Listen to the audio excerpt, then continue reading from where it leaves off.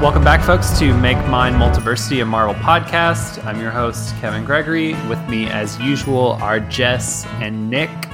Both of them are fresh off New York Comic-Con this last weekend. Nick's got the con crud, but he's here with us. We're going to be talking a little bit about their experience at NYCC and some of the news that Marvel released there. But first, I want you to pause the podcast. If you haven't already subscribed to us on Apple Podcasts, wherever you get your podcasts, please go ahead and do so. Give us a rating and a review. Let us know what you like, what you don't like, so on and so forth. If you haven't been yet to multiversitycomics.com, where we're hosted, also, what are you doing with your life? Go do that right now. There's a lot of great post-NYCC content on Multiversity, tons of video interviews with different creators, and also all of the news that came from the con this last weekend. So Nick, Jess, y'all are back in the real world.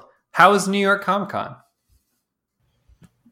It was great. It was sort of like, for me, the entire trip, and I don't say this lightly, like I never use this term, but it was genuinely life-changing.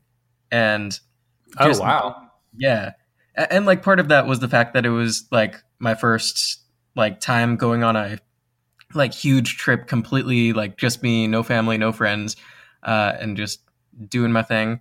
But then like part of it was just seeing how alive the whole comics community was. And I think that it extended so far beyond like Marvel and DC. And when you go to a con like this, like you really see how small they are in the big picture of things and how huge just like literally everything else is. And we can talk a little bit more about that in a bit. But I think those are my initial thoughts. Sure. That's so cool. So this was your very first New York Comic Con, and Jess, this was your like fifth or sixth one that you had been to, or? This was my fifth one as a whole, and my fourth one as press. Okay. Yeah. Yeah, I mean, I left last year kind of with a bad taste in my mouth about the con. I didn't have a great time. And this year, I had a blast. I cosplayed almost every day, and I didn't overextend myself with what I would go see and do, and I made time to like really just have a good time. Like I spent time at booths, and I spent some time in Artist Alley, and I really got to see everything, and I had such a nice time. And I know like this con gets a bad rap as being like basically like mini San Diego, but I still think it has its eye mostly on comics. I think it still does a good job at putting comics. I mean, it has its fair amounts of like autographings with like big celebrities and things like that. And I think that does take up a lot of the publicity space, but I still think that they have a really good Artist Alley, and they'll have a better one soon because the part of the building that they used to do it in will be open soon, will be reopened again. And that's like the way that used to be set up. That was like its own little con in and of itself, because that Artist Alley area was massive. Much bigger than what's been there the last 2 years. I still think that most of their panels are still comics focused. A lot of the main floor stuff is still comics focused. I think it's a great show, and I really, really had a nice time this year. I really did. Yeah, Jess, it's funny you said publicity, like being mainly the non-comic stuff. And yeah, I was constantly at like a bunch of different panels for comic stuff and like hanging out in Artist Alley and going to like all the booths for the comic stuff. And like all of a sudden I'd look online and like 20 different things for media stuff were like all breaking, you know, even though those were, I feel like, such small parts of the con and you had to sort of look to find them.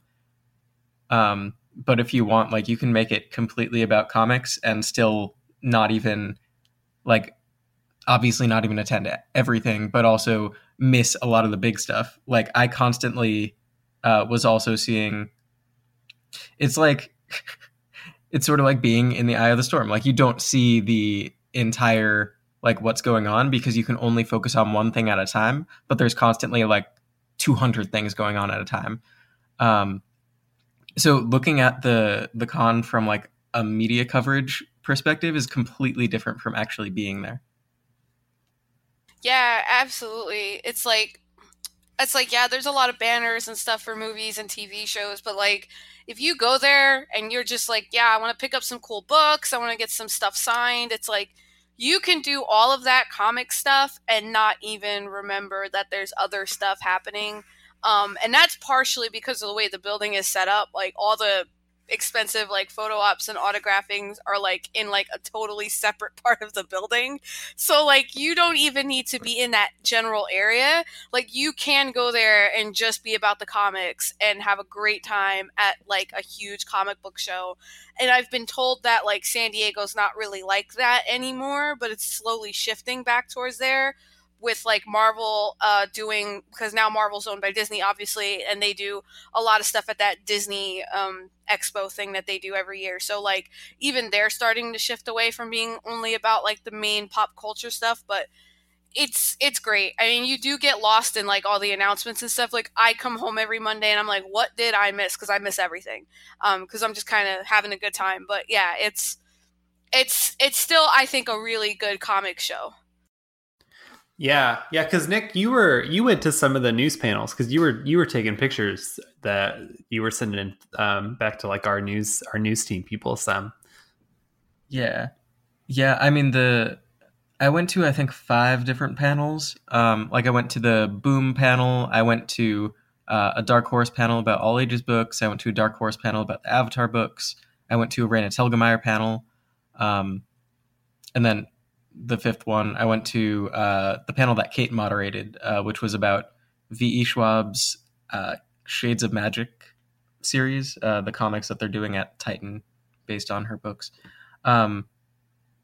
Sorry, I forget what was the question? I was just commenting because you were saying how interesting it is to be there and trying to keep up with all the coverage, and also like thinking about the covering all of it side. Because yeah, like I just laid in bed Saturday and basically just like wrote news articles all day. Like as soon as like something would break, they would get posted in our like our Slack channel, and then I'd be like, okay, I got it, and I would type something up. But like yeah, you were sending stuff, and I could see how being there and it being so big and spread out, you would miss or like also like be even like more in tune with some of that stuff. I don't know. Yeah, because while you're at a panel, like you're seeing the news as it breaks, but then at the same time, there's 9 other panels going on where other news is breaking. Right. Yeah, I was looking at the schedule, like everything was so close together. So Nick, you said it was this parts of the weekend were life changing. So I want to ask you both, like what was the most exciting part about being at NYCC this year? I think just being around all of the creators, and that's like there was a specific section of the floor which was all small press booths, and there was a section of the floor that was all like the bigger publishers, and then obviously there was the entire artist alley, which is like insane just to think about to me. They just stick 400 of the biggest names in comics in one room, and that's it. Like that is mind blowing to me. Like that is the entire industry right there. So probably the coolest part about it was that, and just like everybody is there and they're just eager to talk to people because everybody is proud of their work and they want to talk about it. And yeah, it's just like seeing that these are just people and like just going up and talking to people. It was, yeah, that was the coolest part for me. Are there any people that you were especially excited to get to talk to? So I actually did 2 interviews. One of them was with Tom Zoller. I just really like all of his work. I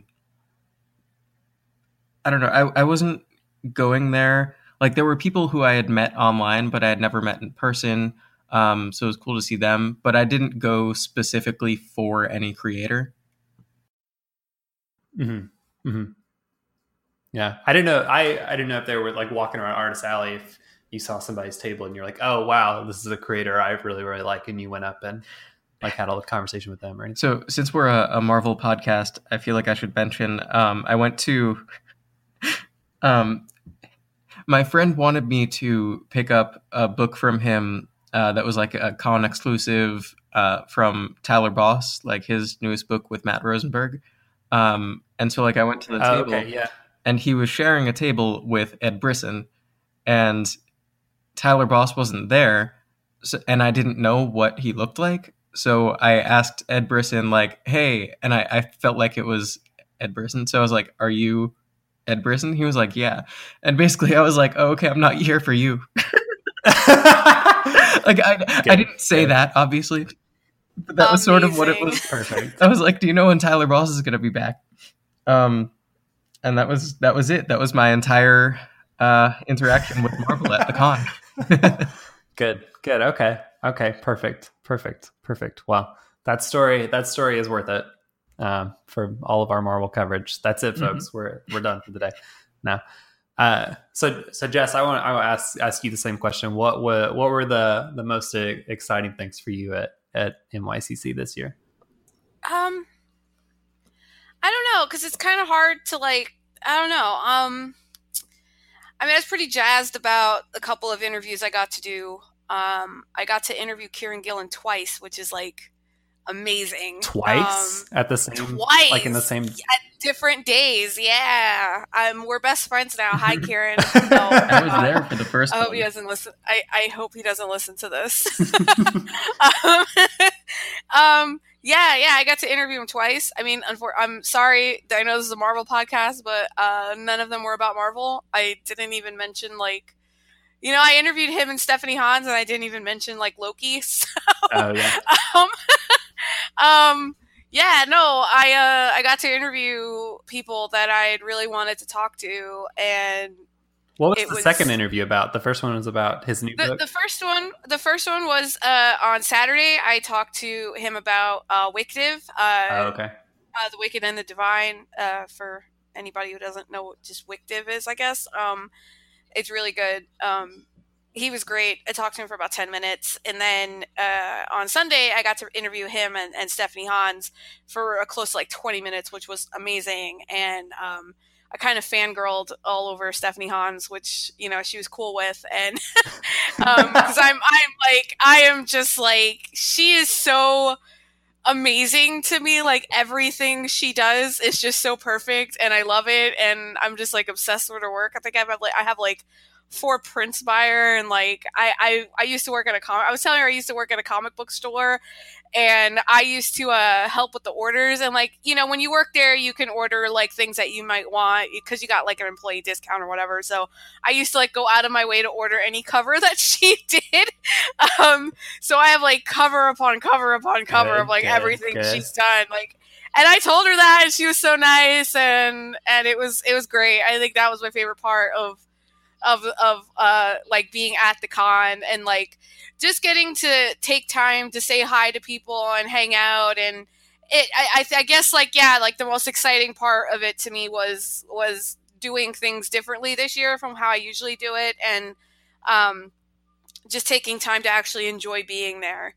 Like I really took time to like watch like cosplayers and things like that, and check out every single booth, and like I really had a good time like checking, just enjoying the atmosphere, which I don't usually do. I usually try to do like 100 different interviews and go to a bunch of panels, and I'm exhausted every single day, and it ends up not being fun.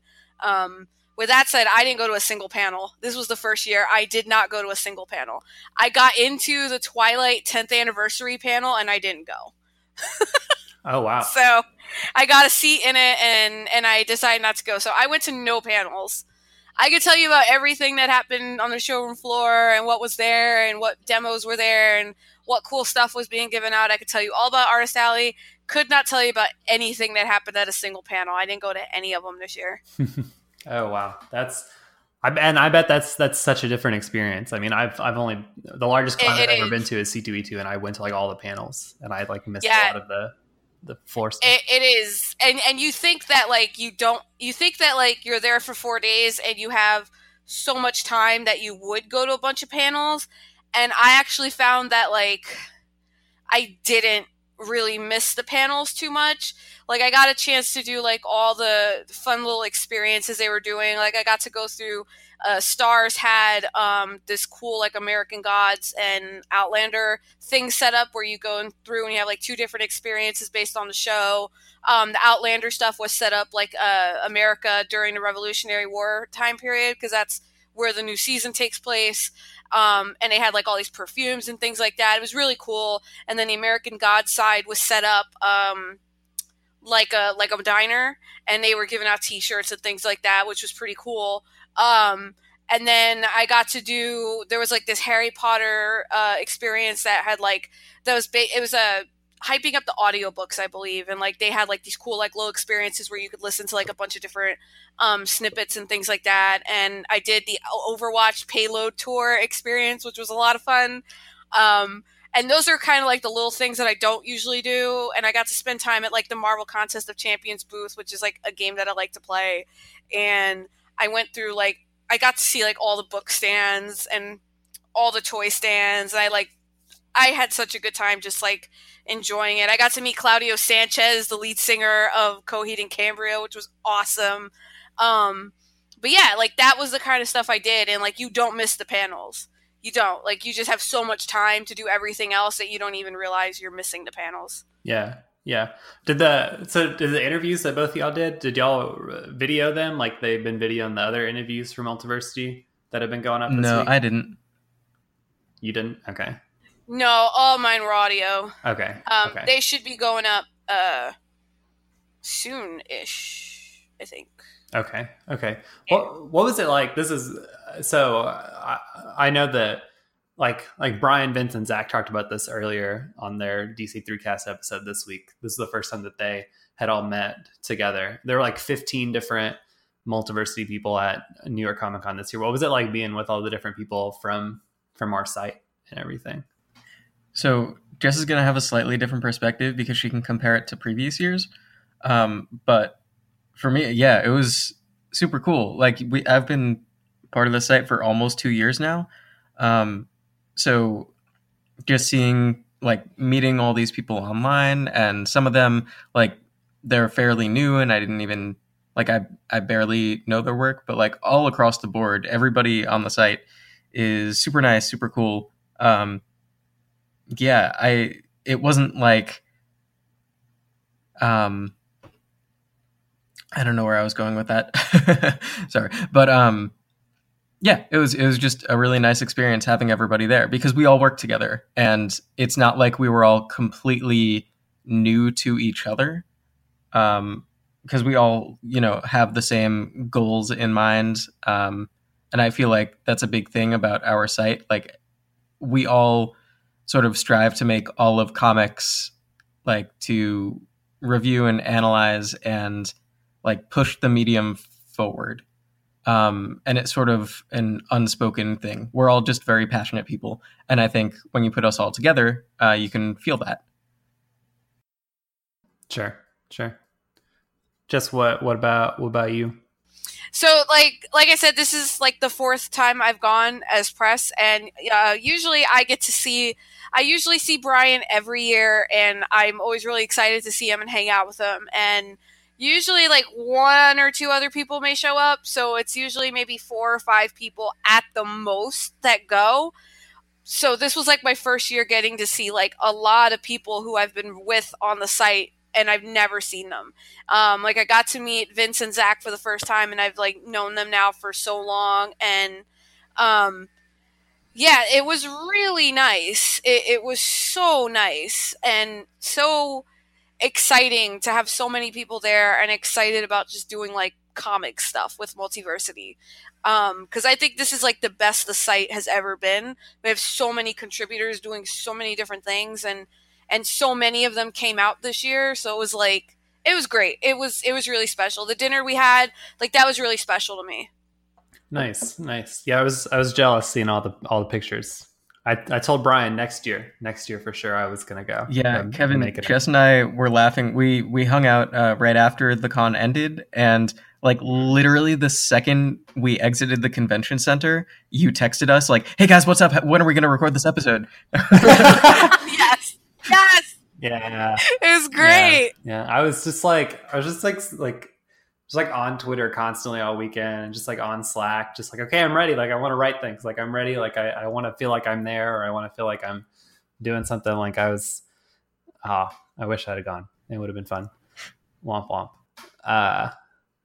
Cool. So, final question. Well, since we are a Marvel podcast, you'll just Nick, Jess, you said you didn't go to any of the panels. Nick, I don't think you said you didn't go to any of the Marvel panels, but what was like Marvel's presence like at New York Comic Con? And then we'll take a break and we'll get into some of the things that they announced while y'all were there.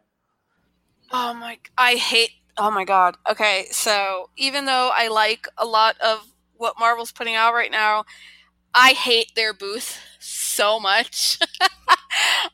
It's kind of in the way. It's always kind of a thing when Marvel's there, because so basically what DC has done now is they go off, they're off the main room, like the main show floor. They're like off to the side, and they set up like a quiet press area. They give out stuff, and they set up whatever the next big movie is going to be. They have like the costumes there. So it's like plenty of room to take photos with things, and like they'll do like giveaways and things there, and they have like their own little autographing area set up, and it's completely out of the way. Marvel does all of that on a stage in the middle of the room. So what happens is anytime there's anyone even like sort of famous up there, it's like the worst part of the whole floor to go near, because you have everyone just standing there seeing what's going on, which rightfully so. Like if the cast of Daredevil is up there doing question and answer, like I'm going to go check it out. But it's like in the way. They kind of make like, they cause traffic. But it's also kind of great that they do all that stuff at their booth, because, you know, it's like they don't have to. They could just do their signings and whatever and be done with it. But like they do a bunch of stuff on their stage, including a cosplay contest, which I was watching from the press room, because like the window was like overlooking it, which was kind of cute. They had like all ages and everything. It was really cute. But they cause traffic. And I love what they do, but I just wish that they would also kind of pick it all up and do what DC does and like go elsewhere. Because they have the stage, and they have the giveaways, and they have the autographing area, and it's just a lot to put right in the middle of the room. Sure. Nick, what did you think? This is sort of going back to what I was saying at the beginning. So Marvel's booth, it's a little bit bigger than most of the other comic publisher booths. And it's bigger than a lot of like the smaller, like way bigger than the small press booths and things like that. But overall, like if you look at them compared to the entire show floor, like it's crazy to think how like, are they really the biggest like people here? Or like, do they really have the biggest sway in comics anymore? And I think absolutely not. Like everything else combined, Marvel can't stand up to that. And it just made me think a lot about how the direct market is just not the big picture of comics anymore. And I think that a lot of people are starting to recognize it, because even though, like Jess said, like there was always some big traffic near their booth, a lot of the other bigger comics publishers that were, you know, non-superhero had some, maybe not crowds, but they always had a lot of people around in that area. So it just made me think about Marvel's place in like comics as a whole. And I mean, I still love Marvel just as I love DC, but I think if people are completely focused on superhero comics, I think they should start branching out, because there's so much other great stuff going on here. Let me just say that I think it's wild that, so when you go to Comic-Con, a lot of book publishers have their own really small little areas, and you can basically buy any comic you want if you go to like a vendor or something, or like one of the comic shops that set up a stand. it's crazy to me that Scholastic does not actually have a booth. Because I spent some time at a couple of the book publishers. I ended up picking some like non-comic stuff up. I went to like Abrams and Del Rey and Tor and Quirk, and they had a selection of like younger reader books, and I saw a lot of people buying that stuff, like picking it up, and like on Sunday especially, I was buying a couple. I bought these 2 X-Files novels, and this couple was standing there, and they were picking out like a couple graphic novels that they were going to buy for their kids. And I found one booth selling anything by Raina Telgemeier, and I thought that was insane. I feel like Scholastic is crazy for not putting out money to do like an actual booth and sell a bunch of their books every year when they're like killing it in the book market right now. Like I know it's like comic market, the direct market is different from the book market, but like I feel like something like Comic-Con is everything. So it's like crazy to me that they don't have something there, because I think that would be really fun. I mean, for me, it would be especially because like I could buy stuff that I don't usually see anywhere else. Sure. Well, yeah, and it's that to that point, especially because Raina announced like her next few like books that are coming out next year, while there. So like it totally would have made sense for Scholastic to be just like hawking all of her stuff. So I actually want to change my answer from before. I said the coolest part was just like meeting people. I think I'd change that to the coolest part was the Raina Telgemeier panel, which took place in a separate building. It wasn't even part of the Javits Center. But it was an event that people could buy tickets to, even if they didn't have Comic-Con badges. And so there were like 100 or 200 like kids, mostly young girls, there who were just enamored with Raina Telgemeier. And like she did a live draw and her announcing her new book. And it was just so great to see. And it goes back to what I was saying about how like the comics market is so much more than like the big 2. It made me feel like comics were truly so alive, and the next generation is gonna keep it like much healthier than it ever has been. Sure. That's really cool. That's awesome. Y'all have any other thoughts before we take a quick break? If you follow me on Twitter, you'll be able to find my photos of me dressed as Zoya the Destroyer from Glow. I saw 2 others, and let me tell you, they were not as awesome as I was. So Jess won the Zoya. I won the Zoya contest. I don't care what anyone says. Mm-hmm. In my heart, I know I won. There you go. Cool. Final thoughts from me. Definitely going to go again next year. Yes! Yes, nice. Everyone needs to come a day earlier so we can all go to dinner or lunch at Holston's with Vince and live out the final episode of The Sopranos, because that's the restaurant it was from. So we all need to do it. Good. We'll all live out the last episode. I'll go across the street and not be able to park a car in a 3-car wide spot, and then Vince can be Tony Soprano. Perfect. We're doing it. Perfect. Awesome. That's the DC3 and Make Mine Multiversity crossover. That's what it's going to be. Crossover episode. What is this? A crossover episode? Anyway. Yeah, cool. Well, we're going to take a quick break, and we'll be back with all of the news from New York Comic Con after this. My name's Matt. And I'm Wes. And together we host That's the Issue, the comic book podcast that gets to know you through the issues that you love. Every month we take a random, tangent-filled look through comic books and pop culture. And along the way we cover everything from Doink the Clown to Mr. Blobby. Don't ask about the Mr. Blobby. We don't ask about the Mr. Blobby. We do also talk about comic books as well. Like the weirdest comic books in your collection or your favorite comic book movies. So join us on the 3rd Friday of every month on multiversitycomics.com or wherever podcasts are found. Blobby, blobby, blobby. I knew you'd do that well. That's why I put it at the end. And we're back. Marvel announced a good handful of books and other fun things coming for January and the rest of spring 2019. They also talked a little bit about their 80th anniversary in 2019 at the New York Comic Con. So we'll start with the one sort of big thing that they announced before the con started, and then get into the things that were announced at New York Comic Con proper. So first and foremost, a few days before the con, Marvel announced that Captain Marvel would be relaunching in January after the end of the Life of Captain Marvel miniseries. So Kelly Thompson will be the new writer of Captain Marvel, and then Carmen Carnero and Tamara Bonvillain are the art creative team. Carnero has also now signed an exclusive contract with Marvel. That was revealed this last weekend as well. So Carol is back in New York. She's got the long hair. She's not doing the Alpha Flight shenanigans anymore. She's getting a relaunch before her fancy new movie. And so what are y'all's initial thoughts on new Captain Marvel stuff? Jess, we'll start with you.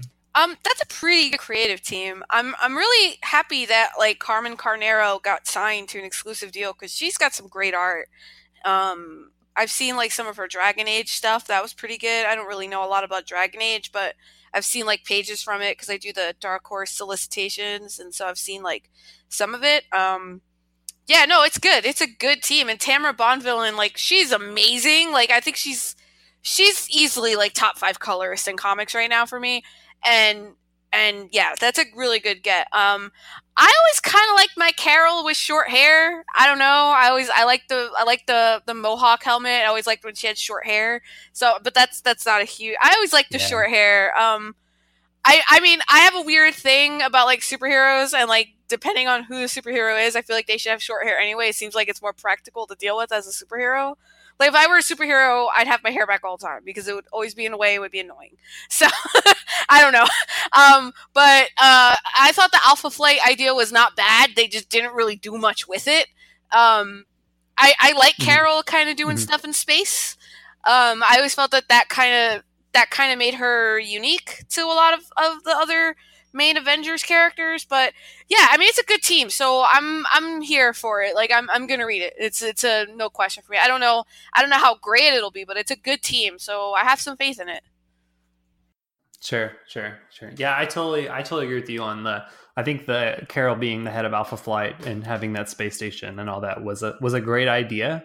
And the first few issues of that series that started off that status quo, they were written by those like the showrunners of Agent Carter or something, and Chris Anka was on art, and that was like really good for a few issues, and then it didn't really go anywhere because Civil War II happened, and just kind of did no great favors to Carol Danvers. So yeah, I think this is a really good creative team. I liked Carnero a lot doing like the DC Bombshell stuff. And her recent stuff on X-Men Red has also been really, really good. So yeah, I'm excited. Nick, what are your initial thoughts on Captain Marvel? Sorry. I thought it was funny how for a while we were like after Kelly Thompson signed an exclusive with Marvel, we kept on being like, where's all the Kelly Thompson books? Where's all the Kelly Thompson books? And then like every episode for the last few episodes, she's had 1 or 2 books announced. So I think it's awesome that she's getting so much work. Again, like Jess was saying, Tamara Bonvillain, so great. Love her. And it's cool that it's an all women team, which is something you don't get very often. Yeah, that's all I have. That's true. Yeah. It has felt like the past, 2 or 3 episodes. It's been like, and Kelly Thompson's doing this thing, and Kelly Thompson's now doing this thing, and she's got a slew of books coming out. She's basically writing like all the white women at Marvel now, and I'm okay with that. Like I think she's a great writer, and I think we got a lot of good, exciting things coming from her in 2019. Cool. Okay, so moving right along. So mentioned a few minutes ago that 2019 is Marvel's 80th anniversary. Really, it's Timely Comics' 80th anniversary, but Marvel's going to claim retroactively that it's Marvel Comics' 80th anniversary. But they just wish they had the legacy that DC has. Yeah, I guess something like that. Something like that. Something like that. I don't know. It's I guess truly the only, because it would be like the 80th anniversary of Captain America, and no, because Captain America was created in 41. Yeah. Yeah, It's like the company that ended up making Captain America and Human Torch and Namor. I think that's like there are a few other Golden Age books. Yeah, so yeah, Marvel as people know it today, like that pretty much started in the 60s. Yeah, it's kind of weird. It really does seem like we have this thing that we can take full advantage of, and we have a new editor in chief who's kind of resetting everything. So let's just do it. So with that, they are doing one shots of a bunch of their titles from the Golden Age for all of 2019. So starting in January, we're getting a Crypt of Shadows one shot, which is apparently a title that was a part of Timely Comics back in the 30s and 40s. That's going to be written by Al Ewing with art by Gary Brown and others. We're getting a Journey into Unknown Worlds one shot, another title from Marvel's Golden Age, or Timely's Golden Age set of series, from writers Cullen Bunn, Clay McLeod Chapman, and then art by Francesco Mana and others. And then we're getting a War is Hell one shot written by Howard Chaykin, and I think Philip Kennedy Johnson's a writer, not an artist, I think. And then other creative people. We're also, for the entire year of 2019, getting Marvel Comics Presents, which I think is a series that ran a long, long time ago and probably has history and stuff.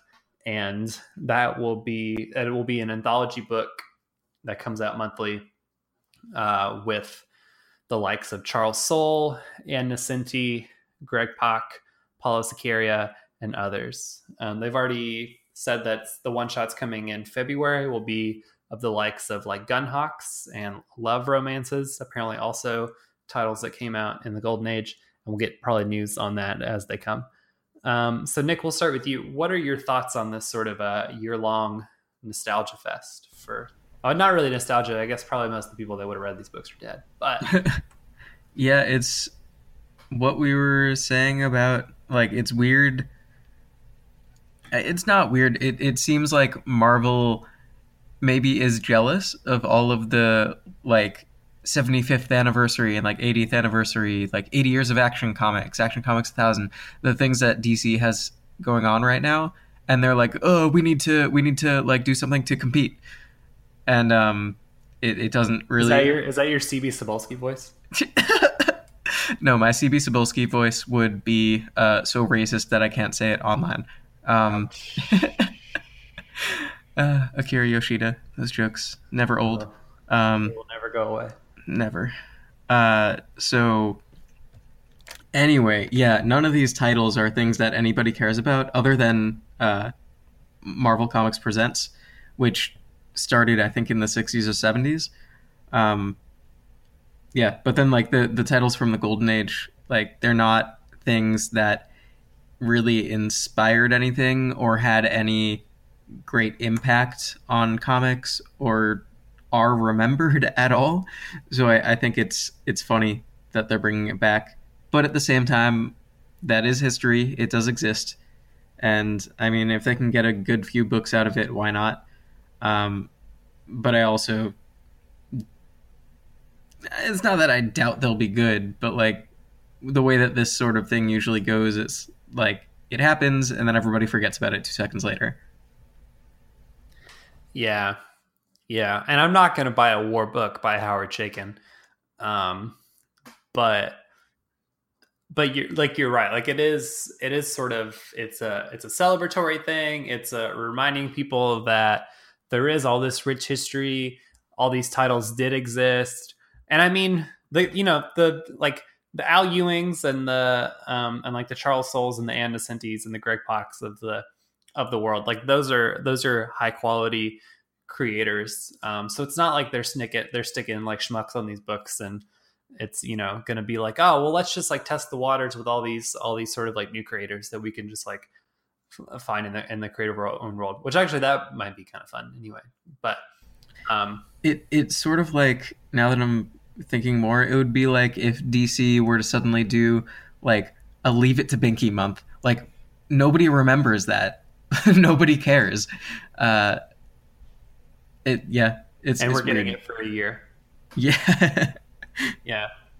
Yeah. That is sort of interesting. I think, like, it'll be interesting insofar as Marvel will be publishing a lot of different genres of books, it sounds like, in 2019. Like, they'll, like, I don't think that there are a lot of comic book companies that publish romance comics still that aren't, like, really, really, like, sexist and scantily clad, women-y, erotica, romancy kind of comics. Which nothing wrong with a high quality erotica, but when it's like dudes drawing, just dudes drawing like scantily clad, unproportioned women, I think that's like the norm for romance comics in the modern age of comics, but I could be wrong. Jess, what say you? What you weigh in on this debate? I mean, the one shots could be good. I don't know, like, if I'll be interested in many of them at all, but I'd be interested to see, like, I'd be interested to see when they get solicited, what they actually say, because during the Secret Wars event, there was a romance one shot, and it was, like, in my opinion, the best one shot and best thing they did during that whole event. It was so good. There was a story with Squirrel Girl. She won a date with Thor, and that was really funny. And then there was the cutest, like, a few-page story of Misty Knight and Danny Rand, like, years into the future, and it was, like, the cutest thing that I think I've ever read at a Marvel comic. It was so cute and so sweet and so honestly pure that it was just so great. That whole one shot was really, really good. And if they do something like that with, like, the romance one shot, then that could be, like, that's something I'll definitely pick up. But, like, the rest of them, like, I don't know, like, I don't care about Chaykin. I don't care about him. He's trash anyway. Crypt of Shadows could be good because it's Al Ewing and, like, he's really good at doing what he does. But I don't know. The rest of them are kind of but yeah, I mean, it's fine to do this. It's like, they know who they're trying to sell these books to, and they are one shots, so it's not like I don't think they're really taking advantage of readers too much by not making them, like, full on series. But yeah, it really is going to depend, like, when they're solicited, what the solicit actually says, and if that's something that's interesting to me. But I am curious to see what they look like. I don't know how many I'll actually read, but if the romance one is anything like that Secret Wars one, then that is something I'm all over, because that was a joy. That was a fantastic read. Sure. That is an interesting. I just had an interesting thought just now based on what you just said. If these one shots will feature like current, like, Marvel characters, or like iterations of current Marvel characters from, like, forever and ever ago, or if they will feature, like, the characters from those books when they came out, or if they'll feature like brand new characters and sort of be like one and done one shots with, like, new characters in, like, a modern sense, or what. I think you could go a lot of different avenues with that. And go ahead, Nick. And yeah, I sort of want to clarify my point from earlier with what you guys were saying. Like, there's nothing wrong with bringing back an older concept and having a new take on it, and there's nothing wrong with, like, in using current characters to, like, bring back an older concept, something like that. It just feels like this is the sort of editorially mandated thing where they're just doing it because they feel like they have to, and then that extends out into the creative teams, and then it ends up not being anybody's best work. It has the potential, like a lot of these sorts of celebratory one-shots do, or weird this month one-shots, to be either fantastic or just, like, utter shit. So I think we'll see when we get there. Well, moving right along in the nostalgia vein, Invaders, the series, is coming back in January 2019. Invaders will be written by Chip Zdarsky with art by Carla Magno and Butch Guice. The original Invaders team was a World War II team that starred Cap, Captain America, Bucky, the original Human Torch, Jim Hammond, and Namor. And this series will pit Cap, Bucky, and he's not Winter Soldier and not like dead sidekick, the OG Human Torch, against Namor, because apparently Namor is going full on villain in 2019 or whatever. It's going to be split. Magno is going to be doing the present day art stuff, and Geis is going to be doing like World War II flashbacks of the team. Also, a couple things to note: Zdarsky and Magno are the team on the Namor The Best Events one shot as a part of that Defenders thing that's happening in December. So they will be telling a Namor story then that may or may not lead into this. And also, Invaders has had a couple of different comics. Most of them have been pretty short-lived, and the last one came out in 2014. 2015. It was written by James Robinson and started all these same characters together. So yeah. Jess, what do you think about Zdarsky writing some Stupid Sexy Namor? Stupid Sexy Namor is really good. I hope Zdarsky leans into him being stupid sexy. Yeah, but I don't know. I'm kind of like whatever on this. I don't know. I mean, I'm sure that this is something that we'll probably talk about on the podcast when it launches. But yeah, I don't know. I don't really have an opinion on this. I'm just glad Chip Zdarsky's doing more stuff with Marvel. I mean, this could be good. I mean, I haven't disliked anything he's done at Marvel, so yeah, this could be good. I don't know though. Sure. Yeah. I guess like when I think Marvel, Invaders is not the first thing that I think. Like I forget very often that all of these characters were a team, or like were historically a team, because I think that we're so far removed from that World War II moment and that moment of all of these characters being created and coming together that it just feels like it feels odd. Maybe like I read one of these Invaders comics, or like parts of it, the new Invaders comics from like 2004 that Chuck Austin wrote, that was like around the same time that Jeff Johns was writing Avengers, and then it's transitioned to Brian Michael Bendis writing Avengers stuff. That was Johns, right? Johns wrote Avengers things at one point. He wrote, okay. And it was just like kind of weird, and I didn't really know what the hell was going on. And I'm not saying that the series is going to be anything like that, but I think like this is very much grounded in sort of a historical Marvel thing, like a World War II thing that I guess I just don't feel any sort of affinity towards or anything, but that might just be me. Yeah, so I feel like this is an example of the good type of relaunching characters from your past. So I just looked it up. The first time that the team actually appeared together was, or like the first time that they were like in a comic together as the Invaders, was Avengers number 71, which had cover date of December of 1969.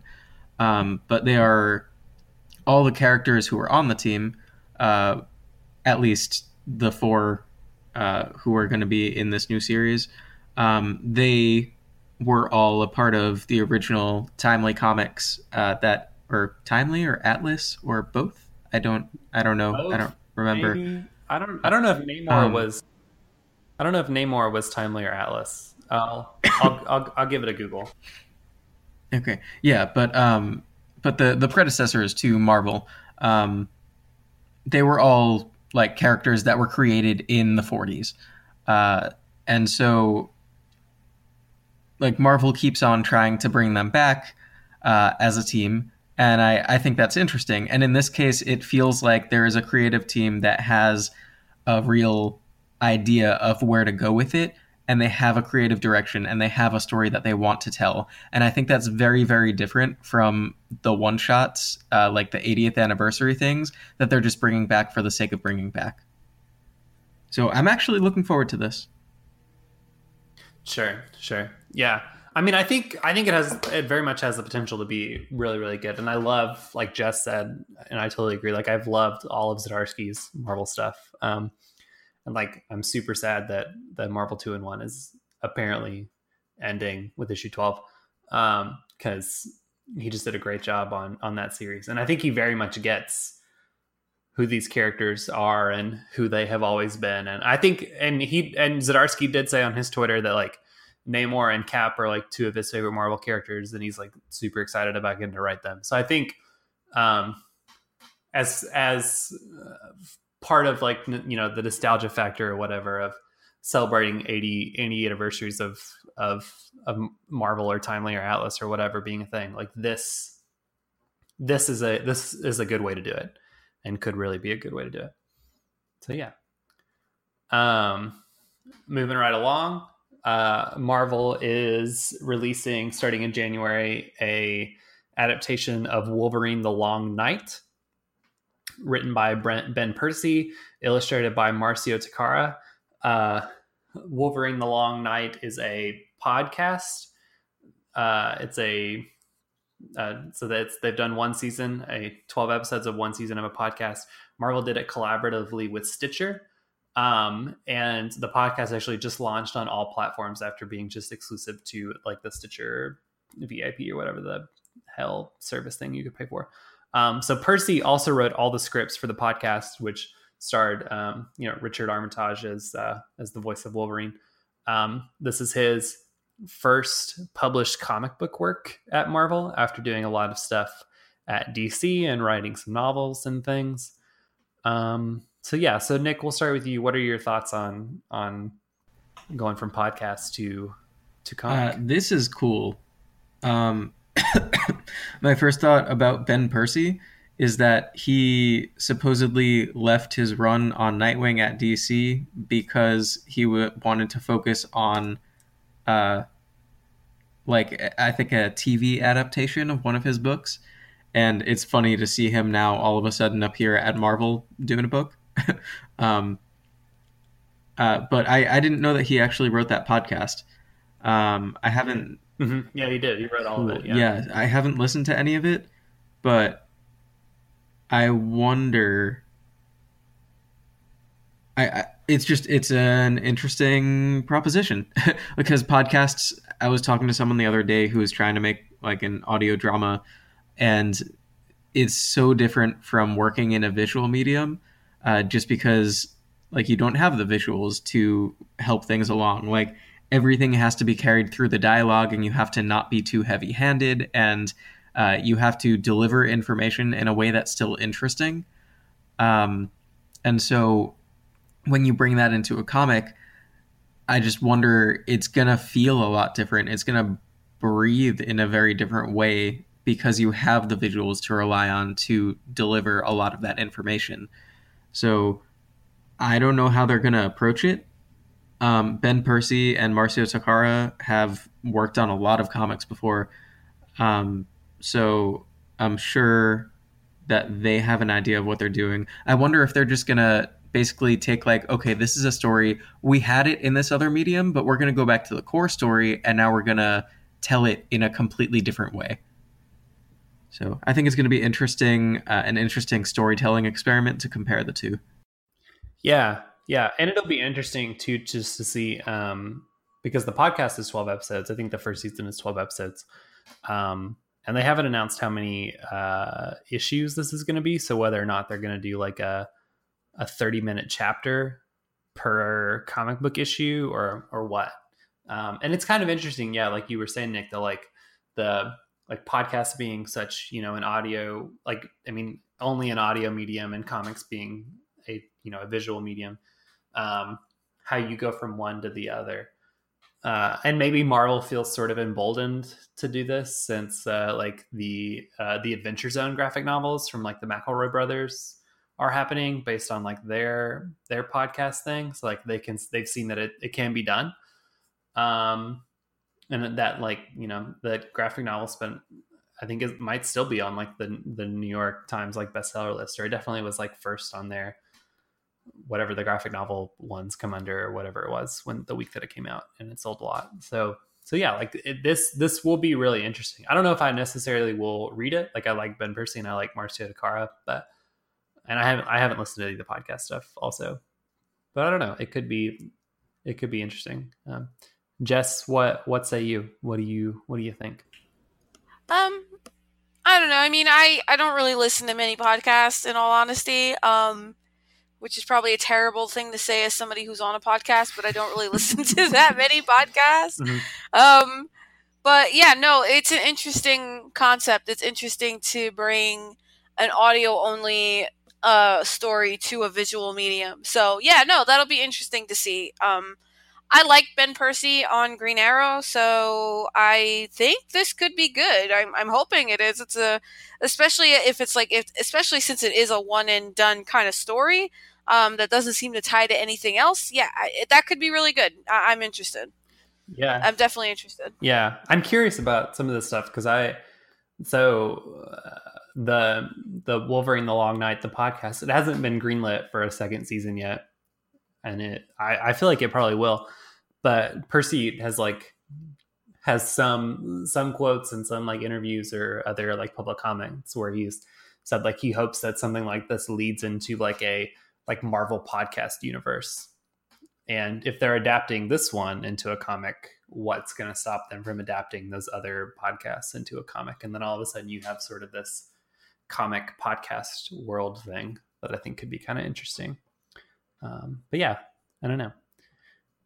Okay, moving on, and then we'll get into the clusterfuck that was the Marvel Next Big Thing panel.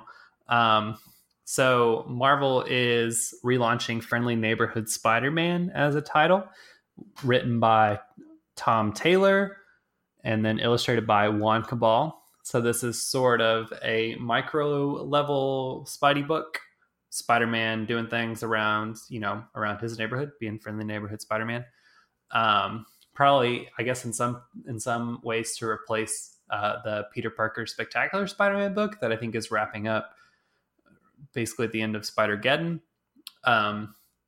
This is only the second title to have the name Friendly Neighborhood Spider-Man. The first series was written by Peter David, illustrated by Todd Knock, and it ran from 2005 to 2007. It tied into the One More Day stuff, and I think that's where it ended. So that's kind of interesting. Taylor and Cabal, they worked together on All New Wolverine, and then Cabal was still the artist on X-23 after it relaunched, at least for the first arc.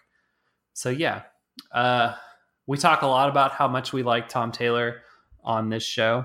So Jess, we'll start with you. What do you think about Taylor moving to some Spidey stuff? I think it's a good fit for him. I just don't know if I'm going to read another Spider-Man book, in all honesty. So, yeah, I don't know. This will have to be something I try out before I'm totally sold. But the team is really good.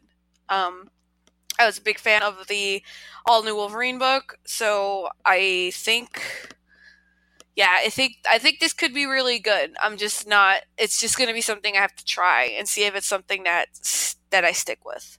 Sure. Nick, what do you think about some Friendly Neighborhood? Like we've said, everything Tom Taylor does, we pretty much, like, whether we read it or not, like, we have faith that it's going to turn out well, and it pretty much always does. So, same here. Otherwise, no real thoughts. Yeah. My only thought with this, I'm excited that he's writing a Spidey book. I wish he was doing X-Men related stuff because I thought that's kind of where we all thought he was going, because X-Men Red seems to be winding down its sort of long narrative. And I'm just curious when one of the big two will give Tom Taylor a book that actually matters and has a lot of consequences, because he's a great writer, and like all of his work, I think is just really, really solid and really, really fun, and like just and very much respective and like grounded in everything that's come before it, and like plays on a lot of different fun things like that. So yeah, I don't know. Yeah, this is also like just the small scale, like just doing fun little like not always fun, but like just little micro level, like you said, things around the neighborhood. That's just the type of comic that I like reading, so I'm definitely gonna be reading this.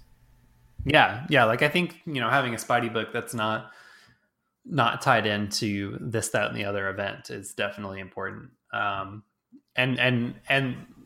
yeah, those kinds of books in the Marvel universe that have less consequences are a lot of fun and like get a lot of fun creative teams. Yeah, I just wish I want the best for Tom Taylor. I love Tom Taylor. I want him to be writing all of the books, and yeah, that's all. Cool. Well, we'll get into the other big book that Marvel launched, or that Marvel's launching in January, and then we'll talk about the Marvel Next Big Thing panel. So, announced on Sunday, Marvel is relaunching Black Widow.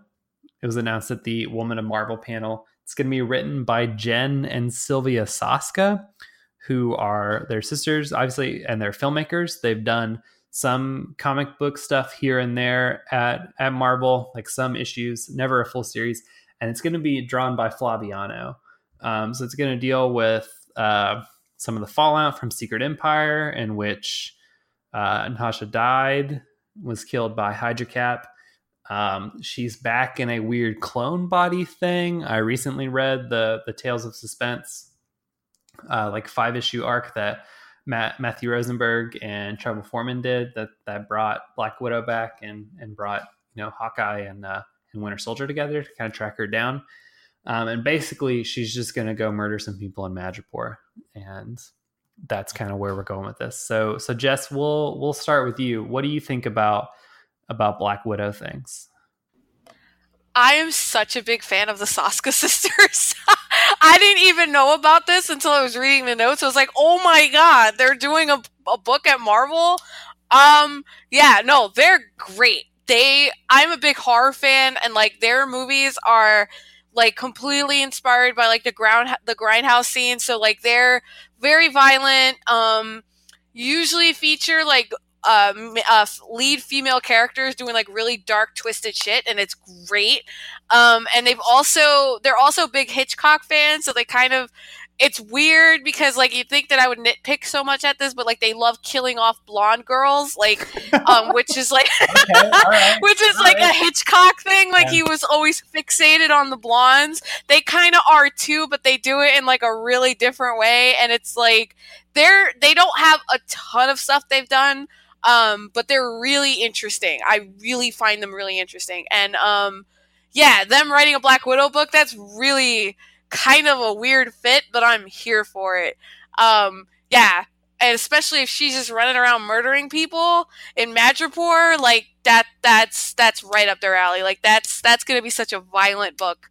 I am so pumped up. I don't even care about Black Widow, but like I don't like I'm like the person who's like, why do we need a Black Widow movie? There's other cool superheroes, women superheroes that we could do, and we could do movies of, and they're just like, no, Black Widow, she's like our poster girl right now. And I'm like, but I don't care about her. But Soska sisters are really cool, and I am very much interested in this book. Sure. Yeah, I think so you think they might play up some more of the horror aspect of like Natasha just like murking people? And I hope so. I mean, I really do. Like they have a couple movies that are pretty good. Like they did American Mary, which was like she was basically the main character was like a medical student who was like super desperate about making money, and like she started doing like crazy plastic surgery and like body modification for people to solve like her money, it's like her money troubles, and like all the stuff she does is like completely insane, but like the reason she does it kind of makes sense, even though it's like, what the hell are you doing? But like the movie is like really gory and really kind of gross, and like so if you're not into that, don't watch it. But I really like it. I think that they have a really interesting point of view with how they do how they create violence with women. So I really think this could be good. I mean, I don't think it's going to be like life changing, or groundbreaking, but I think there's going to be some stuff in there that's going to be really interesting to talk about when it comes to how fictional women are written with violence. Yeah. They definitely in their interview that they did played up that they just want to write Black Widow being bad, which I think a lot of times that I hear like women talking about writing other women who are not just like paragons of virtue, they're just like, yeah, I just want to write them being like bad people, because women in a lot of mediums don't often get to be like bad, but like from a perspective, not from like, but like from a perspective that's like they're the main character in the book, not like that they're being bad because they're like the like female fatale, or they're just like the evil women stereotype thing or whatever. No, it's great. I think like right now we're seeing a lot of publishers and movie filmmakers and things like that trying to make women like more of their focus, but a lot of the time they want to give us these really great heroic women, or these complicated, I guess, women who do maybe strange kind of unseemly things, but somehow we're supposed to somehow we keep cheering for them. I just want like really garbage, like I want like how we have really garbage shitty men characters, like I want those kinds of women characters. Like we have room for all of that. We don't have to like every single woman in fiction. We can hate them. That's okay. So I kind of like the idea of them taking someone and having them be bad because they're just bad people. And I guess you could argue maybe Black Widow's not the right character to do that with, but she is a murderer, and she's that's literally not, she's not exactly secretive about that. So I think this could be really interesting. I really do. Mm-hmm. Mm-hmm. Nick, what do you think? No comment. Oh, wow. Okay. Yeah, I don't really, that's not my sort of thing, like men or women. I think it's cool that it's equal, but yeah, it's just not my kind of book. Sure. It seems like it's going to be kind of a 180 from the Mark Waid, Chris Samney Black Widow book, which was less her being bad and more her like being framed and doing shield things. But yeah. All right. And now we're on to the Marvel Next Big Thing panel, where Marvel pretty much dropped all of their big news of New York Comic Con. They didn't give a lot of details, which made covering the thing not a lot of fun. Having to type a lot of this stuff up from hundreds of miles away was not fun, because I wasn't there and I couldn't listen to a lot of things, and they didn't give us a lot of images, and they didn't formally announce a lot of things, but whatever, we have it all. So it was a pretty stuffed panel. They had like Donny Cates and Dan Slott and Jason Aaron and Jim Zub and Carmen Carnero and others were on the panel, and they were talking about all the things that Marvel has coming up early 2019. So they talked about in late 2018. So they talked about the Fantastic Four wedding and how it's really happening. And Dan Slott talked about its Iron Man run and talked about how issue 5 is an Arno Stark centric event. So it's not even going to include Tony at all. And apparently issue 6 of his Iron Man run, retailers haven't ordered enough of, or whatever. You know how comic writers think that their things are fancy and important and are going to sell and be speculative and blah, blah, blah, blah. And then after Jason Aaron talked about his and Mohamed Asrar's upcoming Conan the Barbarian series that launches in January, the panel turned to announcing things.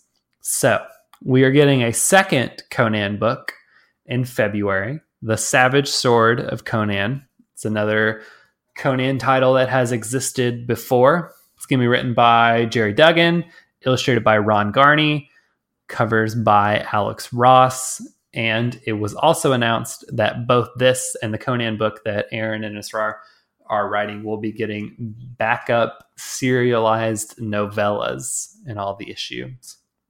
So we lost Jess for this talk of the Marvel Next Big Thing panel. She went on to the great podcast world in the sky, but she'll be back at the end of the month.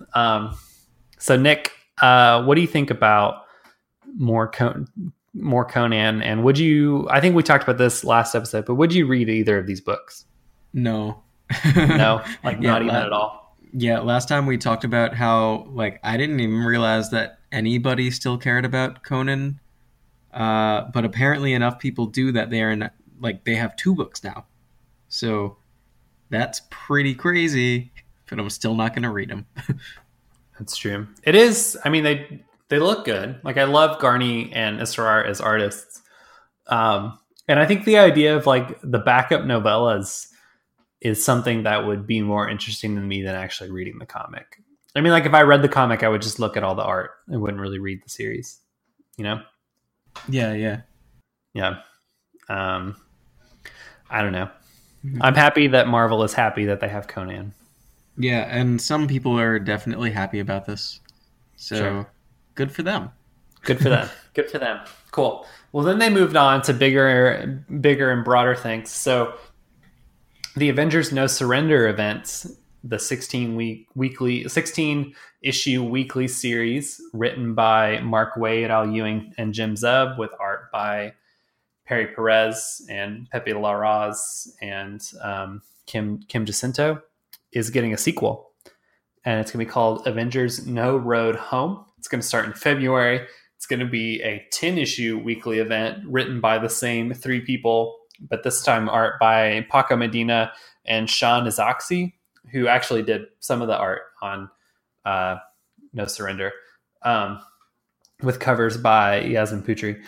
So it will definitely include some of the characters from No Surrender and some new ones. So we know based on sort of the covers and on some of the interviews that Jim Zub has done afterwards that the series will include Hawkeye and Hercules and the Immortal Hulk and Scarlet Witch and Spectrum, so Monica Rambeau, Vision, Voyager, who was the character that was inserted into continuity in No Surrender, and then also Rocket Raccoon, who I think was sort of teased by Aaron as maybe joining his Avengers, which would be weird. I don't know if that's true or not, but I think I read that somewhere. If somebody could find that, that would be great. So there's not a whole lot of details about this series so far. They are teasing a big return and sort of development of a character like happened for Hulk in No Surrender, because the current Immortal Hulk series, which is very good, sort of spun out of No Surrender. And that's the first time that they call Hulk like the Immortal Hulk and all that. And he's dealing with the fact that the Hulk can't, Bruce Banner's dealing with the fact that the Hulk can't die and all that. So Nick, what are your initial thoughts on Avengers No Road Home? Marvel has really caught the weekly bug. I feel like they have a lot of they have a lot of weeklies that they've been announcing. I feel like the last few episodes that we've recorded, there's been one every time. It's basically just an extension of No Surrender, right? So I think it's gonna have like a different story, but a lot of the same characters. So same characters, same creators. It's basically like a new number 1 for this weekly series. Mm-hmm. Mm-hmm. Yeah. So I didn't read No Surrender, and I don't really have much of an interest in it. But yeah. I read it recently, so I've been trying to get more caught up on all of these back issues of things that I have neglected. And I actually really enjoyed it. It was a really good series. It was a fun sort of monotonous 16 issues. Like it really didn't have a lot of consequences for anything that came in all the Fresh Start stuff, outside of the Immortal Hulk stuff happening and like the Quicksilver series that I still haven't read, but definitely plan to. But it was fun. Like I definitely enjoyed it. Like I definitely enjoyed reading it. So yeah, my thing with a lot of weekly series, I feel like they're designed to really keep you coming back like week after week. And then when you read them all together, like in one big sitting, you'll have just a large section in the middle where just not a ton happens, or it's all like going off on a bunch of tangents. Did you feel that way about this, or did you feel like it was well constructed? And I guess coming off of that, since this new series is only 10 issues, do you feel like it's going to be different? Yeah, the middle of No Surrender was kind of odd. So it was kind of monotonous in the middle. I think the beginning of it and the end of it were a lot better and very good. Basically, like the middle of it is like, oh, these characters, because the whole premise is that like the Grandmaster and this other Elder of the Universe character whose name suddenly escapes me are playing this cosmic game, and so the other character, the Grandmaster, has like Thanos' Black Order as their sort of like pawns, and then this other character, I think it's like the opponent or the something, whatever, takes like the Lethal Legion, which is like a historical Avengers evil team or whatever, as their like pawns, and they're fighting on Earth and trying to find these like puzzle piece things. And like some of the Avengers are frozen, and the Avengers are basically like obstacles in this game. But some of the Avengers end up getting some of the like little talismans or whatever that they're fighting over. And so the middle was like some of that, and some of these Avengers teams trying to travel to find these different things, even though because like the Earth was taken out of orbit and it was like transported to this other place and blah blah blah blah blah. So it was kind of just sort of like comic book logic bullshit. But it was, I don't know, like I think like the premise was really cool. I think with 10 issues, whatever this is, I feel like it'll tie in to some of the No Surrender stuff, especially because the Voyager character is a part of this. And spoiler alert for No Surrender, she ends up being the Grandmaster's daughter, who he like inserts into the Avengers continuity or history or whatever as his sort of like ace in the hole. So it'll definitely carry on some of the ideas, I'm sure, of No Surrender. But yeah, I think with 10 issues, it won't necessarily get bogged down in sort of the minutia as much. But you're absolutely right. Like so Uncanny X-Men will end in January. This will start in February. We'll talk about it in a second, but there's a Daredevil weekly series that's starting in January. So yeah, Marvel has definitely caught the weekly bug, but like the short weekly bug, not the long weekly bug that DC had for a while at the end of the New 52. Mm-hmm. Yeah. It was also kind of interesting that like Tom Brevoort said on his Twitter that like, because No Surrender took the legacy numbering of Avengers. So it ran from Avengers 674 or whatever to 690. And he said that like this 10 issues will also occupy some legacy numbering of Avengers, that like Jason Aaron's Avengers the legacy numbering will like skip 10 issues or something, and this will have happened in the middle of that.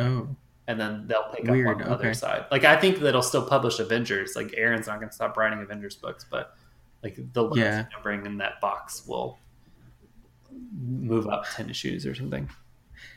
It's such a weird, convoluted way of using legacy numbering, which is like the exact opposite of what legacy numbering is supposed to do. I agree with that. Yeah.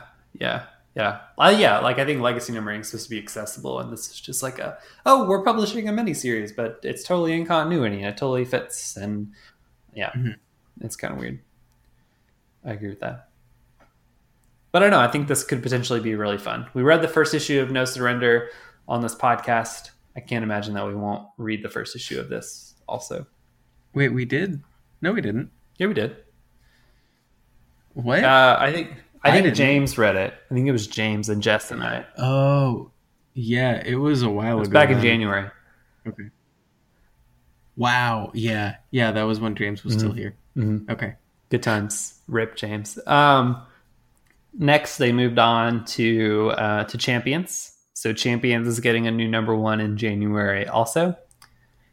It's still the exact same book. Still pretty much. Well, so I think it kind of Not yet. Not exact. not exactly, sort of, but so the original Champions book ran, and it was Mark Waid and Humberto Ramos.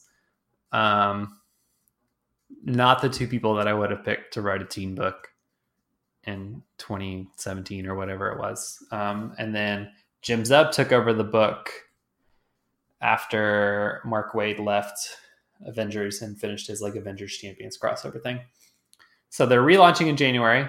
Jim Zub and Stephen Cummings is the new artist on the book. It was Sean Azoxy. Cummings and Zub have worked together before on Wayward, which is an Image series that they did or have been doing or did. And the roster of the Champions is going to expand. It's going to include more of Marvel's teenage superheroes. And Zub teased it on this panel as sort of the Legion of Superheroes for Marvel.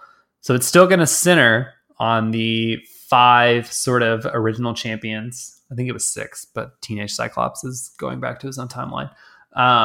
Of Miles Morales and Ms. Marvel and Sam Alexander's Nova and Amadeus Cho and then Viv Vision. So they're still going to be the core of this, but they're going to expand. And the new volume that Zub has done has added like Nadia and so the new Wasp, Inside Wasp, and then Ironheart. They've added Riri.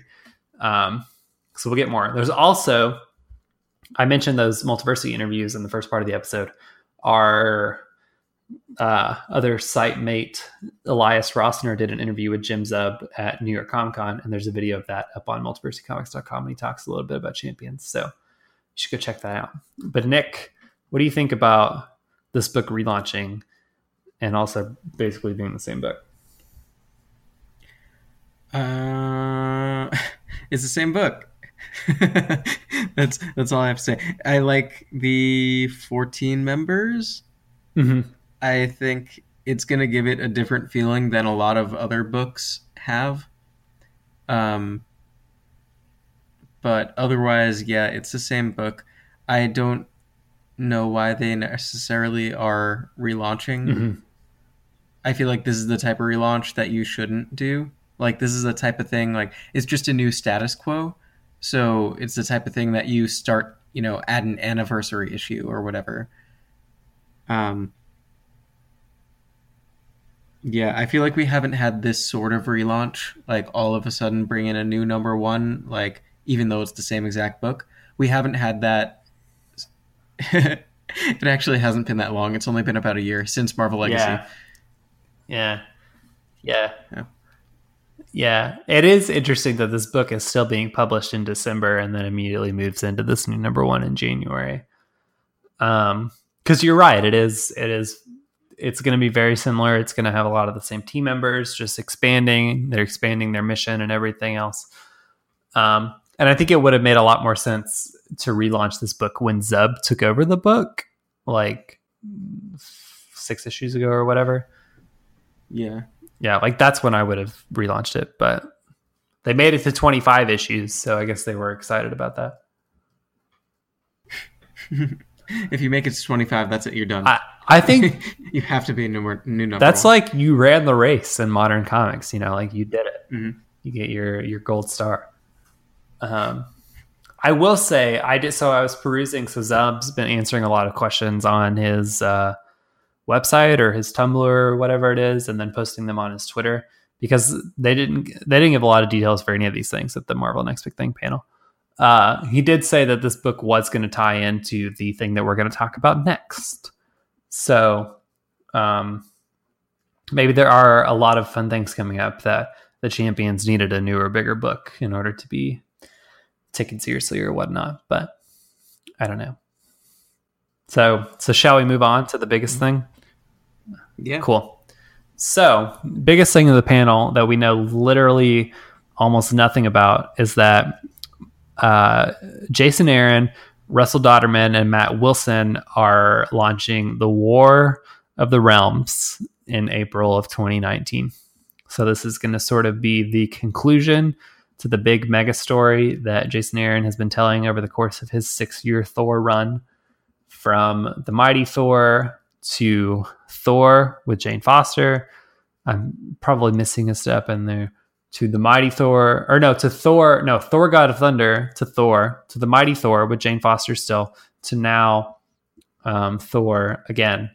Aaron's been telling this mega story of Malekith, the Dark Elf, launching this larger war on all of the 9 realms, and this one will see the war finally come to Earth. It's exciting because Dodderman's back on art doing Thor things. This is his big story that he's been teasing on the Twitter that he's been working on. And we know that Jane is coming back and will have a part in this story, but we really don't know a lot else after that. So Nick, what are your initial thoughts on the War of the Realms? This is the kind of event that I love seeing. It's the type of event that comes organically out of a story that a creator wanted to tell and has been telling for a while, and this is just the natural progression of it. So I'm really happy to see that this is the next event. It's cool that it's this team on it, because it's a team that I feel, of all of Jason Aaron's run on Thor, I feel like this art team is the one who has been most closely associated with them, with him. With the run, and that has been, I feel, the most praised. Beyond that, it just makes me want to go back and finally read all those Thor comics so that I can follow this when it comes out. Sure. Yeah, I haven't finished a reread of the beginnings of his run, so I haven't gone back and read all of Thor God of Thunder, but I think I need to now at this point to get all of this. I've read all of the Jane Foster stuff. Yeah, I totally agree with that. Like, this feels like a natural progression. Like the story that I think Aaron was building to, it's great that they realized that, like, oh, this is going to be a huge, all-encompassing Marvel Universe war. Let's give it an event. Yeah, and it seems you're, like you were saying, like, necessary and like just sort of natural. It'll be interesting to see, I think, how a lot of the different books tie into this event, since it will be an event. And obviously we don't know how many issues it'll be. We just know that it's starting in April. But Dodderman hasn't drawn a book since the last issue of The Mighty Thor. So I'm wondering how rapid they're going to release this event come April. But yeah, it'll be interesting to see how Jason Aaron's Avengers run ties into this, how things like Champions tie into this. I think there are a lot of other titles that could potentially tie into this. Obviously, the actual Thor book that Aaron is writing will tie in. I could see things like Doctor Strange and As Guardians of the Galaxy, and Donny Cates's new Guardians of the Galaxy book, and then just like other books that we don't even know about tying into this. So I think it'll be pretty huge. Yeah. I think it'll also be interesting to see if this will be the end of his run, his Thor run, or not. Yeah, I feel like he can't really do anything beyond this, because this is sort of what everything has led to. Yeah. And his current Thor is already, I feel like he did his whole thing with Jane Foster Thor, and then now he's back to the original Thor. I feel like there's no other place that he can go after that, like after this major story is done. Yeah. And I think that too. I'm curious though, because they just relaunched Thor. I mean, like in June. So, well, no, I guess I'm thinking wrong, because this book will come out in April. So if it runs, and it'll probably last through the summer. Yeah. So if they get through the summer, he'll have written another 15, 20 issues of a Thor book. So he could be done. He could be done after that. Okay. Because I was thinking, why would they relaunch Thor again with a new writer after this? Like, it seems too soon. But this will conclude within like after a year of him writing another Thor book. So I guess it makes more sense. Yeah. I forget how time works a lot. In comics, Just does anybody understand? no, nobody gets time. Time is an illusion. Time is not real. That's what the banner on my Twitter page says. You would all know that if you were following me, but you are. I don't know if the 3 people that listen to this podcast are, but anyway. How long has this been your banner? For a while. Oh, okay, this is the first time that I'm seeing it. Wow. Yeah. Sorry, I don't go to your page very often. No, I see you on my feed all the time. Nobody looks at my page. It's okay. It was a painting at the Contemporary Art Museum in Chicago when I visited in the spring of 2017. So you're all welcome. Anyway, all right, our last thing. Not a lot of details about this. Also, it was announced the next day at the exclusive Marvel panel that they do if you have their fancy credit card or whatever, or if you have a press pass. And it was also hinted at earlier in the day. I think Newsarama ran an article about it on Saturday. But we're getting a weekly series called The Man Without Fear that is supposed to be the follow-up to Daredevil. Probably will lead into another Daredevil book since Charles Soule's run is ending in November after he kills Daredevil or doesn't kill Daredevil because it's comics. This book's going to be written by Jed MacKay, illustrated by Danilo Beyruth. And the cover of it has Matt Murdock in an older looking costume of Daredevil. And that's about all I know and can tell you at this point in time. So are you sure that's Matt Murdock? I'm not. I'm really not. It might be another man without fear. There are a lot of men that don't have fear. Mm-hmm. It's a Green Lantern. It's a green. Oh, so yeah. Basically, we don't really know a whole lot of what Daredevil is going to look like with Charles Soule's run ending and something else beginning. That's where Jed MacKay. First off, his real name is Jedediah. I didn't know that people still name their kids that. they do from the South. Is Texas considered the South? I think so. I think people in Texas would call themselves. They was in the Confederacy, so I think they would call themselves Southern. Yeah, my part of Florida is so south that it's north again. Oh. So, yeah. Anyway, Jed MacKay, he it looks like the only thing that he's really written has been a few punk rock Spider-Man or Spider-Punk. I forget what it's called, but a few short stories about that. That's it. I don't know. Is he famous from something else, like some other medium?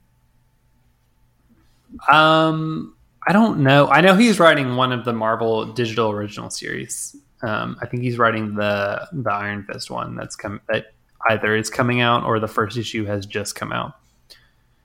Okay. Oh, I'm looking. This might be a different. He's a Canadian children's TV producer, writer, and composer. Yeah, that's what I'm looking up right now. But is this him? Because I looked up when Mark Russell was starting to do Prez and Flintstones and all that. Mm-hmm. I was looking him up, and I was like, oh, this guy is actually a musical political satirist, and he's kind of old. But that was a completely different guy. Oh. So I don't know. Is this the real Jed MacKay? Will the real Jed MacKay please stand up? Please stand up. Please stand. Anyway, for all of you youngins, that was a reference from the early 2000s. I sure hope nobody that young is listening to this podcast. I fucking hope not. He's writing the Daughters of the Dragon book, so he's writing the Misty Knight Colleen Wigberg book, not the Iron Fist book. Yeah, I can't tell if he's done other things or not. He might just be doing some new stuff at Marvel. And he's also writing Ghost Panther. Oh, he is. Is it a mixture of Ghost Rider and Black Panther? Wars, because they all got warped, Oh, okay. Infinity Warps. Infinity Warps. They got warped. Yeah, it looks like my the side of my Google search has his Spider-Geddon stuff and his TV show Canadian stuff in the same little box, and they're showing a picture. Oh. They're showing a picture of a guy with glasses and white hair. He also writes short stories. If you go to his Twitter, he has a link to his WordPress where he posts short stories. Mm-hmm. Mm-hmm. Okay, so I believe that this guy produced Canadian TV show things. Then I'm with it. All right, so that's happening, guys. It's coming out in January. The solicits will be out next week. We'll talk about it in a couple weeks on our next episode once we know more. And that's what we got from New York Comic Con. We're done. Woo! We did it. Great. All right. So this was our special episode to cover all the NYCC stuff. We'll be back the end of October with our usual look at maybe the rest of the news that comes out, but then probably a lot of issues because we talked about all the news. Talk about some Venom stuff.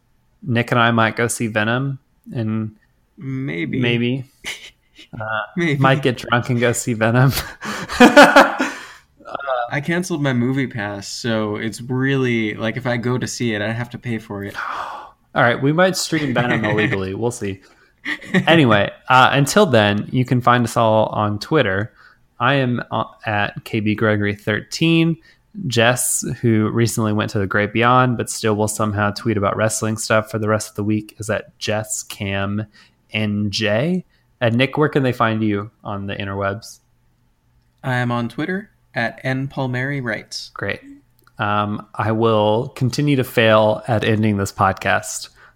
So I will just tell you all goodbye. And that's where I'm at.